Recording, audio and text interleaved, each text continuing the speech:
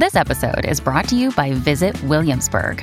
In Williamsburg, Virginia, there's never too much of a good thing. Whether you're a foodie, a golfer, a history buff, a shopaholic, an outdoor enthusiast, or a thrill seeker, you'll find what you came for here and more. So ask yourself, what is it you want? Discover Williamsburg and plan your trip at visitwilliamsburg.com. When you need mealtime inspiration, it's worth shopping Kroger, where you'll find over 30,000 mouth-watering choices that excite your inner foodie. And no matter what tasty choice you make, you'll enjoy our everyday low prices, plus extra ways to save, like digital coupons worth over $600 each week. You can also save up to $1 off per gallon at the pump with fuel points. More savings and more inspiring flavors make shopping Kroger worth it every time. Kroger, fresh for everyone. Fuel restrictions apply. Another day is here, and you're ready for it. What to wear? Check. Breakfast, lunch, and dinner? Check. Planning for what's next and how to save for it? That's where Bank of America can help. For your financial to-dos, Bank of America has experts ready to help get you closer to your goals. Get started at one of our local financial centers or 24/7 in our mobile banking app. Find a location near you at bankofamerica.com/talktous. What would you like the power to do? Mobile banking requires downloading the app and is only available for select devices. Message and data rates may apply. Bank of America N.A., member FDIC. Welcome to the New Books Network. Welcome to New Books in Critical Theory. It's a podcast that's part of the New Books Network. On this episode, I'm talking to Aniefiok Ekpoudom about where we come from, rap, home and hope in modern Britain. So welcome to the podcast. Thank you for having me. Looking forward to chatting. This is a great book. It's a dead interesting book. It's a fabulous read. It's really poignant. It's really moving, but also I think it's quite fun because you get a real kind of sense of both the kind of the music and the places that you're writing about. And I guess to kind of kick off with, I suppose the sort of first question is, what are we actually talking about here? The book is most kind of focused on UK rap and grime, and there are distinctions between those two sort of genres. And for people who've never heard of grime, aren't familiar with UK rap, what do you actually mean by those? What are we actually talking about? Yeah, no, it's interesting. That kind of sits at a lot of the heart of the book. When we talk about UK rap and grime, they're kind of sister genres. UK rap, of course, being a kind of the UK or the British equivalent to American hip hop in a way. And grime is kind of a genre that is a product of American hip hop, but also a product of the sound system culture that has existed in the UK, which kind of was brought over by a lot of Caribbean immigrants during the Windrush generation. And the UK rap has a lot of ties to that culture too. And in recent years, those two genres in particular have had a massive spike in listenership, in visibility, in publicity. Artists like Stormzy, Dave, who have become household names in a lot of ways, are now real like spearheaders for the genre. And they are, I guess, like almost poster boys for the genre in a way. But I wanted to kind of write a book that looked at what led to this moment that we have now and how do these genres really affect people's lives, not just in a very visible sense in terms of people selling loads of records and winning loads of awards, but on a real local sense too. So I guess when talking about British rap and grime, it is talking about the music, but it's also talking about the real culture that exists surrounding the music and that has birthed the music. And that's kind of really where I laid my focus in where we come from. Yeah, I mean, sometimes reading books about music, they end up very focused on like the artist and maybe tell a story of sort of, you know, this particular like artistic genius or something like this. But this book is both, I think, about places and really sorts of foregrounds, places. But at the same time, I think it really tries to tell the story of scenes as much as it's telling the story of individually kind of, you know, brilliant and sort of talented people. And I'm quite interested really to get a sense of the places because, you know, you mentioned kind of Windrush, London, the importance of those sort of proto scenes that set the scene for UK rap and grime, but maybe kind of slightly more unusually, as well as London, you've got South Wales and the West Midlands as your three key places. And I'm interested to know a bit about kind of how and why you chose them before we start to talk about the places themselves. Yeah, no, definitely.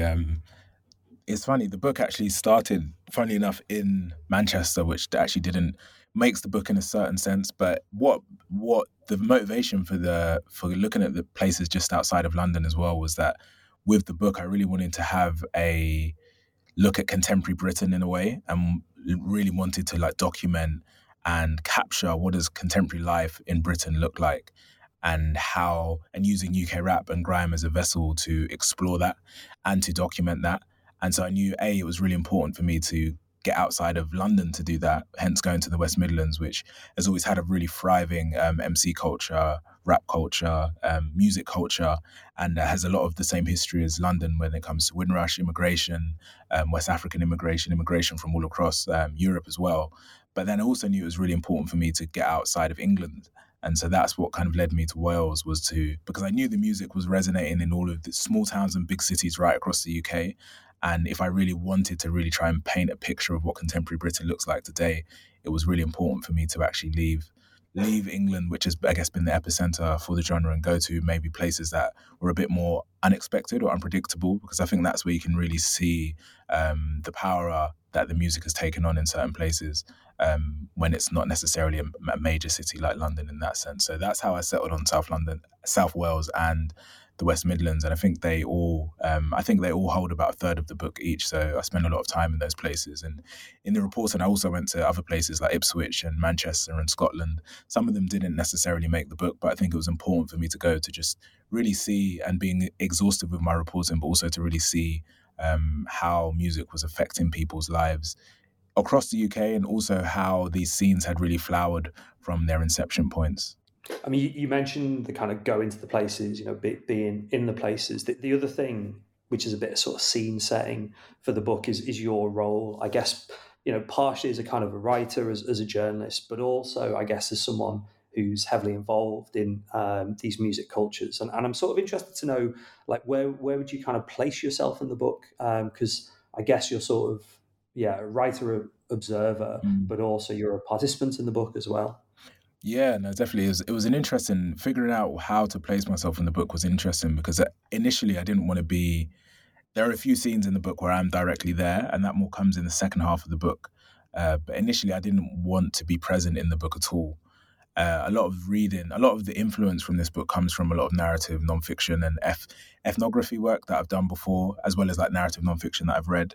And in a lot of those pieces, the author is largely absent, and you're kind of just looking through the eyes of these different individuals and characters as they navigate their day-to-day lives. And that has always been a big spur for me to try and blend that with these music scenes that I really loved. So initially I was trying to keep myself out of the book as much as possible. But as I began to do reporting in some places like South Wales, and especially in Wales and a few times in South London as well, I began to realise that actually there is a place for my voice. I've worked and been writing about these music scenes for the past decade now. And by doing that, I've just had so many experiences of seeing small moments and really big moments of how impactful the music scene has been. And I've got to witness a lot of history that's happened in the music genres over the past decade too. And so I realized that for me to actually, on a technical level, to be able to demonstrate and to display these stories to anybody that's reading, I'd have to put myself in there too. And so I kind of do see myself as almost like, as an observer in that sense. I feel like I'm more like the vehicle that's taken us across to these different parts of the country, but I'm really just planting us down there and then allowing us to watch life unfold through whichever scenes or individuals or rappers whose story, I guess, makes up the main bulk of the book in that sense. Yeah, I mean, it adds, I think, to the power of the book, actually, particularly, and we'll talk about this probably a little bit later, particularly in some really kind of moving moments across the kind of careers and across the places and the various scenes as well. And to pick up on the sense of the kind of three places, maybe we'll start with the West Midlands. The book sort of intertwines, and I think it works really well, the three narratives. But what I might do as we discuss it is kind of carve it up into three places and three sort of case studies. So if we begin with the West Midlands, and I've sort of picked up that deliberately because I guess I've sort of mentioned this already. The story of things like grime is usually like London, London, London, London, and actually like the West Midlands, I think is really interesting. So one of the kind of key players is Desper, and one of the things I got from the story you were trying to tell was this sense of the West Midlands having this thriving scene, but not having the kind of like infrastructure of the music industry, which so much of which is in London. So what's the story of kind of grime in the West Midlands? And then maybe we'll talk about Desper's career as well. Yeah, no, this is I learned so much in going to the West Midlands. I'm originally from South London, and I'd always grown up and fed the story of the music, grime and UK rap just starting in London and then spreading out from the country thereafter. But going to the West Midlands and going to Birmingham in particular and hearing about their own version of events really opened my eyes to the evolution of music and how music does evolve in spaces. The Birmingham has like a very similar history of immigration to London. A lot of the Windrush that came initially, of course, many went to London, but of course, many went to Birmingham. Birmingham was like a big industrial hub of the country, and a lot of it had been wrecked during the World War, and same as the wider West Midlands too. And so when I guess a lot of local councils needed the city to be rebuilt and needed to employ bus drivers and nurses and all of these different roles, it was a lot of immigrants, especially Caribbean immigrants, who took these jobs on, and hence Birmingham became a big center point for like a lot of these new communities throughout the 40s, 50s and 60s. And naturally when that happens, when new groups of people arrive in a space, they bring their own cultures with them. And so they brought music and continue to import music from Jamaica and Trinidad and all of these other places too, which meant like it birthed a real sound system culture that the same way that existed in London, which people may be familiar with things like Notting Hill Carnival and stuff like that, it was also birthed in Birmingham too.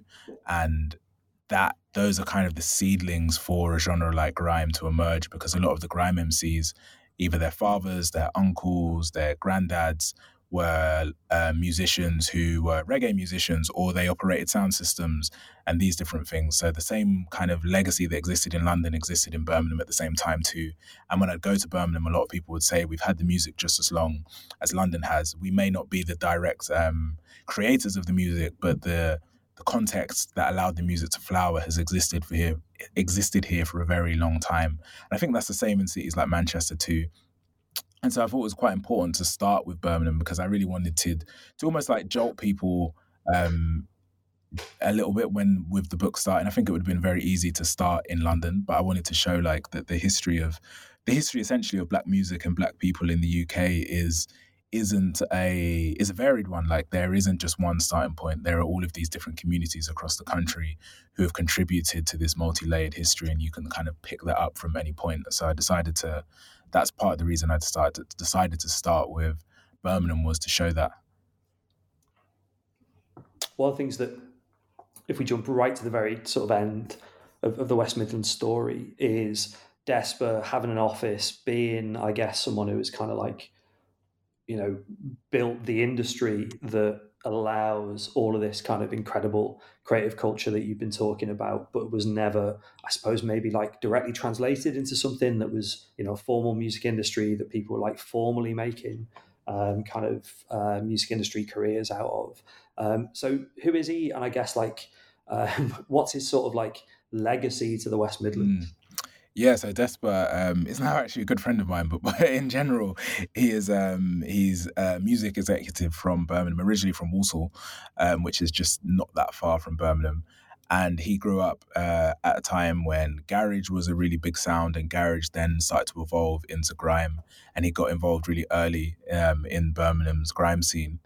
And as the music started to become popular in the early 2000s, and from then on, Birmingham became a real place that upheld like the legacy of the music and upheld the authenticity of the music.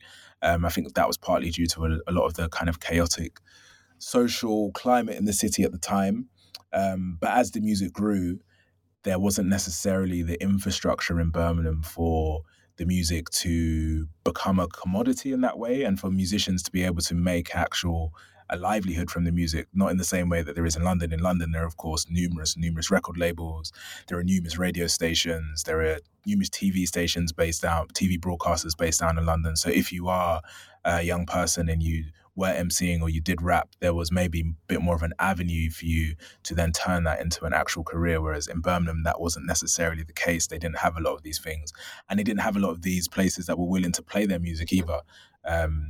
And so Despa becomes a really important person in trying to shift that trajectory for the city and for the people who exist there and who make music there. He starts by when he was young, he always had this dream of owning his own music studio, and had looked up to like older American rappers and entrepreneurs who had done that.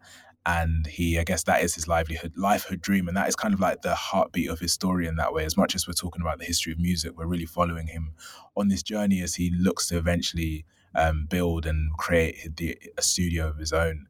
And at the end of the book, he eventually does do that. He manages to open his own music studio after founding his own music company and partnering with a big record label down in London to do so.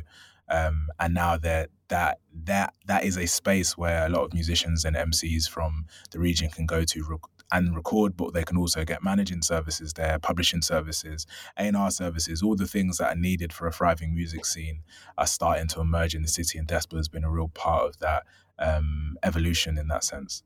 We switched to South Wales. The story there, I guess, is of a slightly different kind of legacy, with some of the key players sort of either no longer working in music or having gone on to have sort of slightly different lives outside of the scene. And I was also struck by how like the geography is different. And again, sort of towards the end of the book, you kind of get a sense of, driving between these places that, are kind of cities, but they're sort of like, in some ways small towns that have got their own sort of individual bits of culture, which is, quite different from somewhere like Birmingham, very big.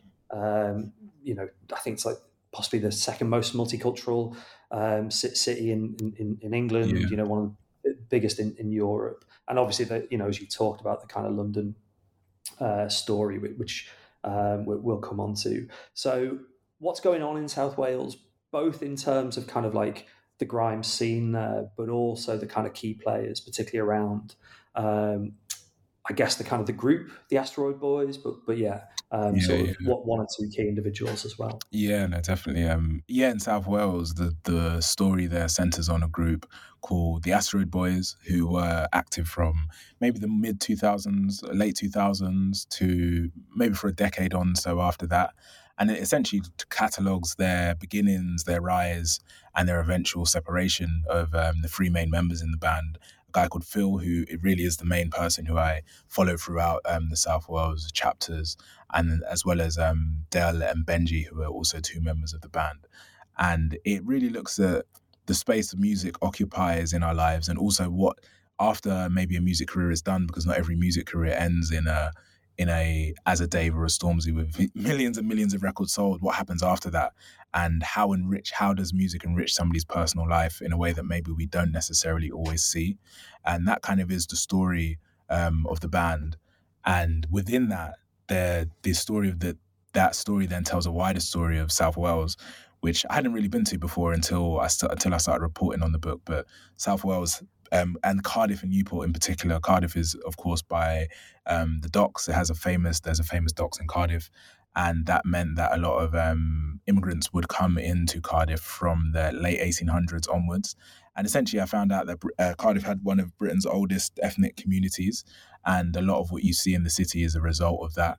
And so when I'd be walking around Cardiff, you'd see old Somali communities, old Greek communities, old Jamaican communities, and a lot of it extends back to those time periods. And the book looks to chart that history too, and kind of reshapes and reimagines what the history of Black Britain is. Because even for me, growing up in London, my at least contemporary view of what Black British history was that it started with the Windrush generation, essentially, and going to Wales completely kind of shattered and challenged that for me in a lot of ways, which I was then really keen to document, because it showed that all of these different spaces have their own really distinct and unique pieces of legacy that continue to exist until today. Phil, who from Asteroid Boys, he is Greek. He's a Greek Cypriot.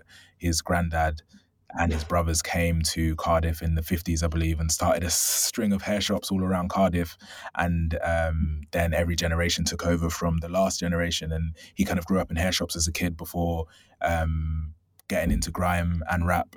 And then I guess uses those, and then has a dream essentially with those genres to try and become one of the biggest musicians in the world, which is, I think, something easy to say maybe if you're from London, but what you quickly realise about a place like Cardiff and South Wales is that where maybe that history of not even just music, not even just rap and MC culture, but music necessarily isn't there in the same way, although it has a really rich history, but maybe the size of it and the visibility of it isn't always the same. That was quite a difficult dream to imagine. A lot of people talk about, they couldn't even imagine a Welsh rapper breaking out in any significant way, and Astro Boys were, I guess, the first Welsh group that were able to do that, and they really blend rap and grime with like a lot of the local music that existed. Like Newport has a big history of rock music, there's a big electronic music in the city, and they blend all of these things together into like this real unique sound, and then essentially take that sound across the country and across Europe and gather a really big cult following in the process.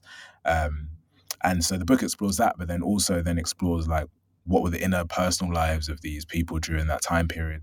Some of them struggle with alcohol and addiction issues. Some, like somebody like Phil, ends up finding God and decides to leave a music career behind. And someone like Del, who's from Newport, really struggles with the popularity of the band and balancing that with his life in Newport. He was 15, 16 when they were touring Glastonbury and doing UK national tours. And then he'd come back to his GCSE lessons in history and found it difficult to talk about what was actually going on his weekends. And so it looks at like those kind of elements too, which are really some of the richest elements of the book, I feel. Yeah, and like the sheer graft of all of this, like one of the great kind of cliches around like making it in music is like, oh, it's hard work, it's not like luck, it's always like hard work that you never see. And that like is so clear, like both throughout the book, but also in the South Wales chapters, like, and you really sort of feel for the three of them actually, and it's really sort of poignant around them sort of splitting up too. But the emotional heart, I mean, you might disagree with me on this, and people have like sort of different interpretations of books, but the emotional heart, I think, was kind of in South London with Cadet and Cadet's career. And maybe we'll do that in two bits, really. The first thing is, who is this artist? What happens in terms of sort of coming out of, I think, a really intense and really sort of thriving South London scene, and having particular moments in his career where he gets quite a lot of recognition. What's the kind of, I suppose, the story of Cadet? Yeah, Cadet was a rapper from South London, raised initially in Clapham and then from Croydon as well.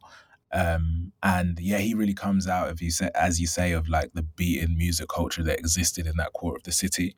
And I think South London was always a place I wanted to focus in on, not just because I'm from there, but because I'd seen it. I think it really represented everything that was quite unique about British rap, UK rap, grime and MC culture. It really represented that.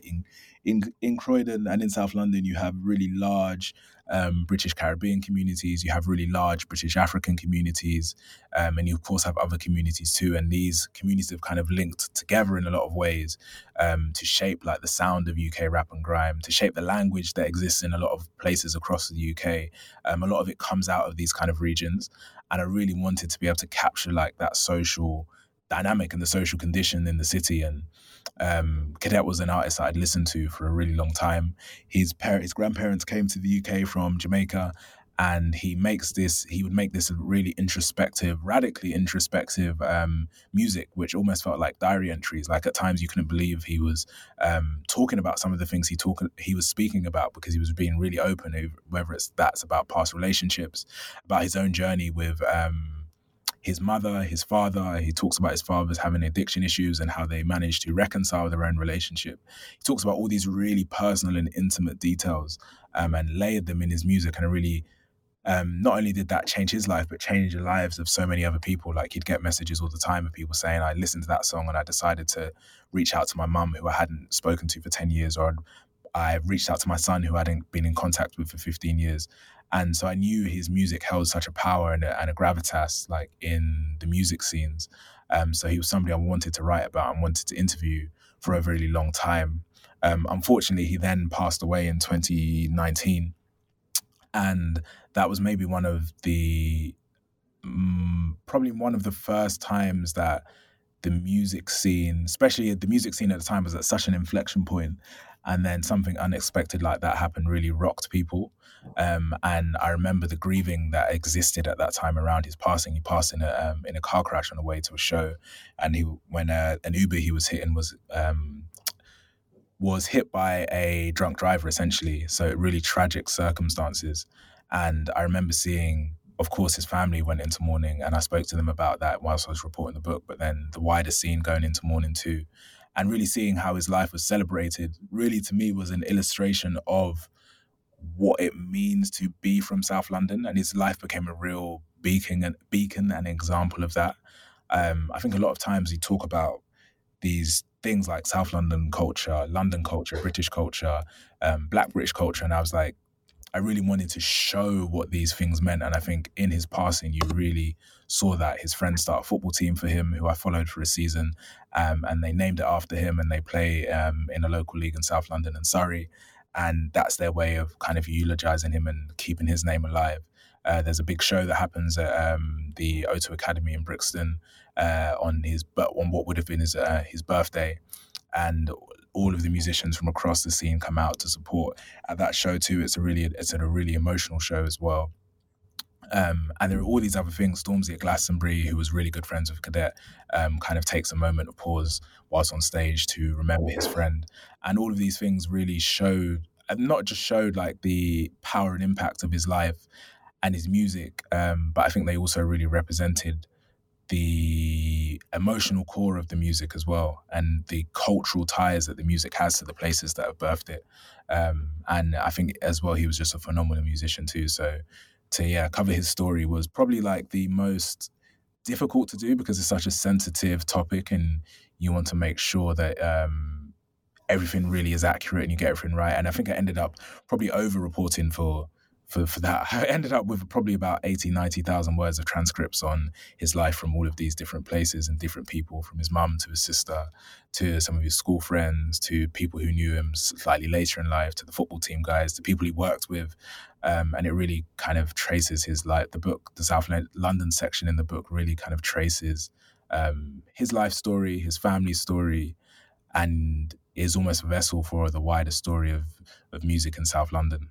Yeah, and you wrote really poetically and really, really beautifully about it. I think it's an incredibly sort of powerful way to both, as you've said, kind of bring the scene to life, but also to celebrate his life and his career. And I mean, not to sort of spoiler the book for anyone, but you've mentioned the football team. I think the payoff, that final chapter with the football team, gives a real sense of kind of a particular sort of South London legacy, given the importance of footy in that bit of the city, and how kind of thriving that is down there.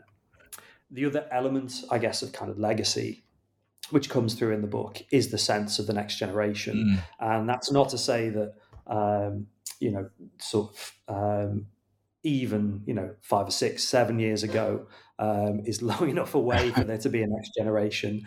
But right at the top of this conversation, you mentioned Dave, who is like a global sort of phenomenon now, but also with the kind of case study places. So Dave is obviously London, but you've got discussions about people that are actually not just Birmingham, but are from Coventry, thinking about South Wales more broadly, and the kind of next generation coming through there. So I mean, it's difficult to sort of pin down like a legacy and a sort of like, here's 5 minutes on a podcast. But I guess what lessons does the book have in terms of that kind of next generation of artists and the kind of the importance of place for that next generation too? Yeah, no, definitely. The book was really deliberately done in having that section on the next generation. That it's called Brand New Day, that section. And what I really wanted to achieve with the book was not to just write a more standard history of the genres, but to really showcase where they come from, hence the title, but also to mean that when you then pick up the book, you could pick up the book in 20 years' time, 30 years' time, 40 years' time, 50 years' time. And by reading it, you could understand the context that the music exists within and the communities that the music exists within. And I think showing that generational kind of hand into the baton was really important to be able to do that. Because the music is a product of that. It's generations have been handing down this music from, as I mentioned, from the 50s and the 60s. They've been handing down those ideals from the 50s and the 60s onwards. And now that process is still ongoing, that like kind of generational reaping and sowing in that way. And so I wanted to show with this next generation that they are the product of everything that came before them. I think one of the lines I say in there is that everybody comes from somewhere. And so it's essentially is that idea that nothing is an accident. So somebody like Dave, who, as we say, is a global star in South London, he is the product of a Cadet, of a Stormzy, of a Kreps and Conan, of all of these musicians whose work laid a little more ground for him to be able to walk over, and then he'll be able to do that for the next artist that comes after him. And that was kind of the ideas I went into with writing those chapters. I wanted to show that there was, in that passing of time, they kind of ready the soil for a new generation of kids to emerge. And these are that new generation. We talk about Dave in South London. And then there's a guy in Coventry called Parsalou. And I guess there is almost like a sad kind of tragedy to it in a way with some of the stories, because especially in Coventry, with some of the violence that exists in the book is the same as some of the violence that existed in the West Midlands back when I first started charting it in the 70s and 80s. Which I think also shows, I guess, what doesn't change in that time period. But it also shows, I guess, like how musicians have been able to change their lives and, I guess, move away from some of those kind of harsher conditions and harsher social conditions. Somebody like Parsalou in Coventry, who's the son of Gambian immigrants, is an example of that. And I think I also wanted to show within that how British society is changing. Like in the West Midlands, as I say, it starts with the Windrush generation and pretty much all of the MCs that I'm then looking at in the 90s and noughties, they're all the children of Jamaican immigrants, of people from St. Kitts, of people from Barbados. Whereas Parsalou, he's from Gambia, like his parents are from West Africa. And I think that represents, a shift and an evolution in the dynamics of immigration in the country too. So little things like that I wanted to thread in there. And then in South Wales, I wanted to that chapter hones in on the South Wales valleys. So the previous chapters of the Astrid Boys looks at Cardiff and Newport, kind of the bigger cities, two of the big cities in South Wales. But as I started to travel to South Wales, everybody would mention the valleys. It became like this big elephant in the room that I knew I had to address at some point.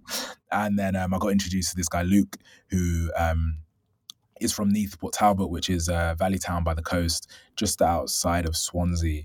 And the Valleys has its own really unique story in British society, in Welsh society, in Welsh identity, and his music really reflects all of those things. And so I wanted to, it was really important for me to put that in the book, because not just because to show that continuity is mentioned, but also to show like how far the music was reaching and how many different communities the music was reaching into. Like the Valleys are like 95% white, working class Welsh towns, and many kids from those places are using rap to speak on their own social conditions in the same way that Dave from Streatham or Cadet from Clapham was doing in London. And I really wanted to show the range and scope of the music and how much, how deep like the well of that legacy runs in the UK. And getting to go to the Valleys was an amazing experience. I'd never been to the Valleys before. Seeing it, kind of like how almost hauntingly beautiful it is, with like the mountain ranges, but then as you start to drive into the mountain ranges and you see some of the towns and how neglected they've been, there is almost like a bittersweet nature to it. And Luke's story really reflects that. He moved from the Valleys to Cardiff, which is something that has been happening regularly. Like a lot of the populations in some of those places are falling because there is no work there, so people are leaving to the bigger cities, and he is an example of that, and that's all captured in his music too. So I think that was why it was really important for me to go there, and to do all of those new generation chapters was an opportunity to, I guess, further broaden the depiction of British life in the book, which was something I always kept at the top of mind, was to really try and capture the social and human condition in Britain. And I feel like doing those chapters enabled me to do that. Yeah, and as you'd mentioned, the kind of continuity, like the big themes around sort of the struggle for representation, right back with the start where you're talking about things like Windrush and immigration and music cultures are still with us. And it was really striking both in the Valleys chapter, but also Parr's relationship with Coventry about, who gets to say they're from a place, who gets to be like official almost, who gets to be represented. And yeah, seeing that kind of continuity is really striking throughout the book. I mean, there's like loads in the book that we could have talked about, and sort of we're wrapping up now. And it with this kind of book, like I'm delighted you said, you're hoping in sort of, 10, 20, 30, 40, 50 years time, people can come back and read it and get a sense of like, this was the time, this was the place, this was the music. And it seems really mean to be like, so what are you doing next? But I always end these with that kind of sense of like, given that you've mentioned Next Generations, there's probably a sequel you could do maybe in sort of 5-10 years, but also I guess there's loads of other things that you've got going on. So I'm sort of interested in what's next for you. Yeah, it's interesting. I've been thinking about that a lot. I think from the process of doing the book, and as I say, like the book was so massively influenced by narrative nonfiction. I kind of see it as more of a narrative nonfiction book than a music book in a lot of ways. But I think in terms of falling in love with prose in that way, that kind of really broadened my ideas as to who I want to be as a writer. And so I think in next, I think I'll definitely be looking into other mediums, whether that's fiction. I've been doing a lot of essay writing recently, but I think at its core, like all of those things at their core always kind of hold those themes the same of trying to capture life in different corners of the country. And I now feel that's something I can do via whether that's through nonfiction, whether that's through fiction, whether that's through essays, whether that's through film. I feel like doing this book, I was able to find my voice and find how I like to tell stories and what I feel is important about human life and how you can demonstrate that in stories. So I think that's always going to remain at the core of what I do, but I feel like quite liberated now to try that in different mediums.